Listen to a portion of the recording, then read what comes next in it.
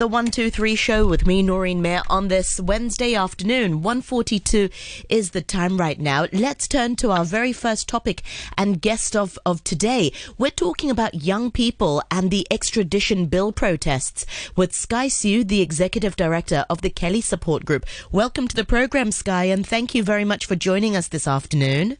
Thank you so much, Noreen, for having us. So now, exactly a week ago, we saw the protests surrounding LegCo and also the government offices down in Admiralty. And many of these protesters appear to be young people. What's your assessment of these protests then and the involvement of young people? I think, in a big way, we're seeing young people actually participating and in their city, participating in things that are affecting them and in their life, And I think, if you look around the world, there's a lot of places that are really hoping that young people will be engaged, that young people will be involved in what's happening with the place that they live in. I think in one sense, you can see that that could be a very positive thing. But I think in another sense, for us, that's more pressing and more concerning is actually the emotional impacts that it's happening, that we're seeing more, that for us at Kelly, we're really most concerned about, and how we can actually, as a community in Hong Kong, be supporting and offering support for young people during this time. Yeah, what sorts of emotions can we expect these young people to be feeling? Well, I think, and Kelly is an organization that's made up of young people, actually, since we were established in 1991, we were established by young people who self-organized because they felt like they needed more support for themselves. And I think in a very similar way, what we're seeing now is a lot of young people who are having a lot of different types of emotions.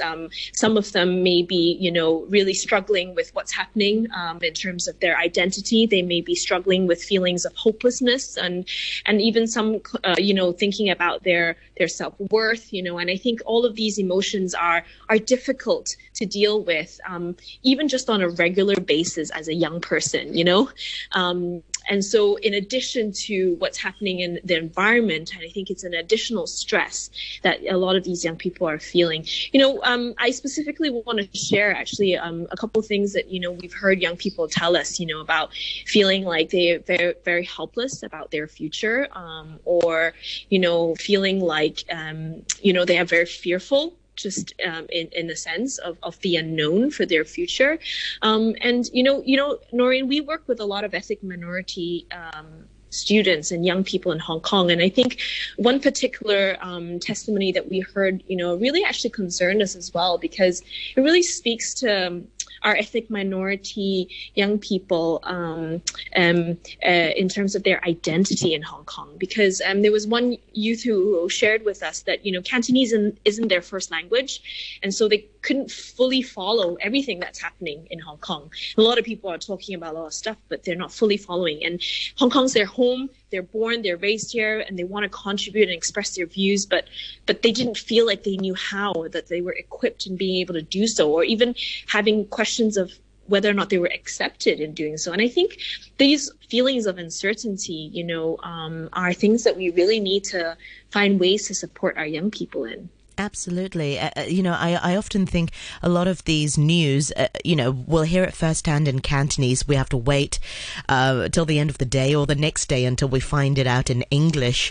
And I sometimes wonder, for people who may not speak Cantonese, who don't read Chinese, myself included, I read limited Chinese. I can understand it, so I can watch it on the news. But at the same time, I can understand that there's a sense of, that there isn't that inclusivity, and especially for these ethnic minority youth who, like you said, Hong Kong is their home. They don't have a backup home. They can't just pack up and leave. That this is their home. I want to pick up on a point you mentioned just now, this notion of despair. How how much of it is the worry of their future in Hong Kong, and how much of it is to do with with these protests? I mean, were they feeling these sense of helplessness before the protests already, and the protests sort of added to it, or is it just recently a new thing for some of these ethnic minority youths? I think, when we are specifically talking about ethnic minority youth, I think there's always been an underlying sense that, they question their identity in Hong Kong. Language is one thing, but, there are so many barriers for them in society in Hong Kong anyway, in finding jobs or, opportunities that can really fulfill their dreams and the potential that they have, and I think education as well. And education, yeah. Absolutely. And I think, with a scenario that we're seeing it here in Hong Kong, it's really an additional element to have them really question who they are and what they have to offer. And I think that in this kind of confusing time is important for us to really be encouraging this particular group of young people in a way that actually might be different from the wider population of youth, And I think that, it's really an opportunity for us to see in Hong Kong where the gaps are. I don't think it's just because of one event that's happening in Hong Kong, but it's something that's underlying that we've been seeing that is always there, but perhaps it's being highlighted more when we see events like this happen in our city. Yeah. And how might these emotions sort of compare? I don't know, have you spoken to young people who perhaps didn't go to the rally and perhaps didn't participate in these protests, and how do their emotions differ to ones who attended the rally and the protests? I think regardless of participation or not, I think, the sentiments are quite the same across the board. And I think that, with social media and the rampant availability of information, I think everybody's, on the ball, in knowing what's happening and going through similar emotions. And so I think, again, it's whether or not it's available fully in different languages that will be a barrier, for some to be as able to follow as much as others. Yeah, and how should teachers and parents be talking to their children about these events and perhaps to address some of these emotions? Yeah, I think that this is something that's really quite interesting because initially last week, we were starting to see some rumblings. Last week we heard some people actually talking about youth in not so favorable way, saying that they were causing trouble, and doing too much things that they shouldn't be doing, And, I think it's really difficult for young people. They're really caught in a difficult place, when they don't engage, when they don't participate, we label them as being, unmotivated, disengaged. But then when they participate or do something, then we call them troublemakers. And I think it's very difficult. Win. They can never win. And I think, for young people, I think the most important thing that they need from people around them is knowing that they're not judged for what they want to believe in or what they want to do. And I think giving them a safe space to really share without commenting, without asking them, without criticizing them, I think it really is the first step, And I think over the weekend we've kind of seen an emergence of more of that happening. And I, for us as an organization, we do encourage that to happen more, especially as, young people might in the aftermath be going through even more emotions. I think it's even more important to kind of ask the question, like, how are you doing? Are you okay? What are some of the things that you're thinking or feeling or going through at the moment? Share with me. And I think opening that door for young people to feel like you're not judging them and just giving them a space to really share is a really important step and critical at this time. We often hear reports how values between parents and their children are different, and sometimes even political values, they are different. And we're seeing arguments between generations where perhaps the parents support one side and then the youngsters support another side. I mean, how can families and parents and their children put aside their differences and, perhaps address, how would you address these issues? I mean, I know people who actually then they refuse to talk about political things at home because their views differ from their parents. Yeah, I think that you make a really good point, and we've definitely been seeing a lot of that.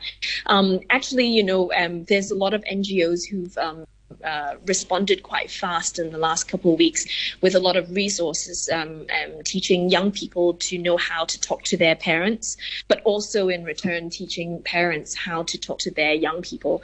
And a lot of it is around, it's actually around conflict resolution. It's about respecting each other's opinions. It's about sort of creating gentle boundaries around beliefs, and actually on the emotional level, it's about remaining calm. And remembering, a bigger picture of what family values are, and what it means to be supportive of one another, regardless of different people's beliefs. And those are some really valuable resources. And I think like social media has been really powerful in the sense that it's been able to really share lots of different resources that we've seen. And some of these are some tips that, we would like to share that we've seen from other organizations as well doing that. Yeah, well, meanwhile, Sky, remind our listeners once again, how can they find out more about the work that the Kelly Support Group does? Yeah, Kelly Support Group, we are an organization. We're hoping to empower young people to really reach their full potential. We're working across different schools, both secondary and university, and specifically targeting young people aged 14 to 24. And our main work is really working around areas of drug and alcohol prevention, and also mental health and well-being, as well as positive youth development opportunities for those who are not able to get. So a lot of them, you can find more information on our website, kelly.org, which is KELY.org, and find out more. We have social media as well that you can follow us and, get more information to contact us. Excellent. Well, meanwhile, thank you so much for your time this afternoon. And that's Sky Siu, the Executive Director of the Kelly Support Group. Thank you very much indeed, Sky. Thank you so much, Noreen.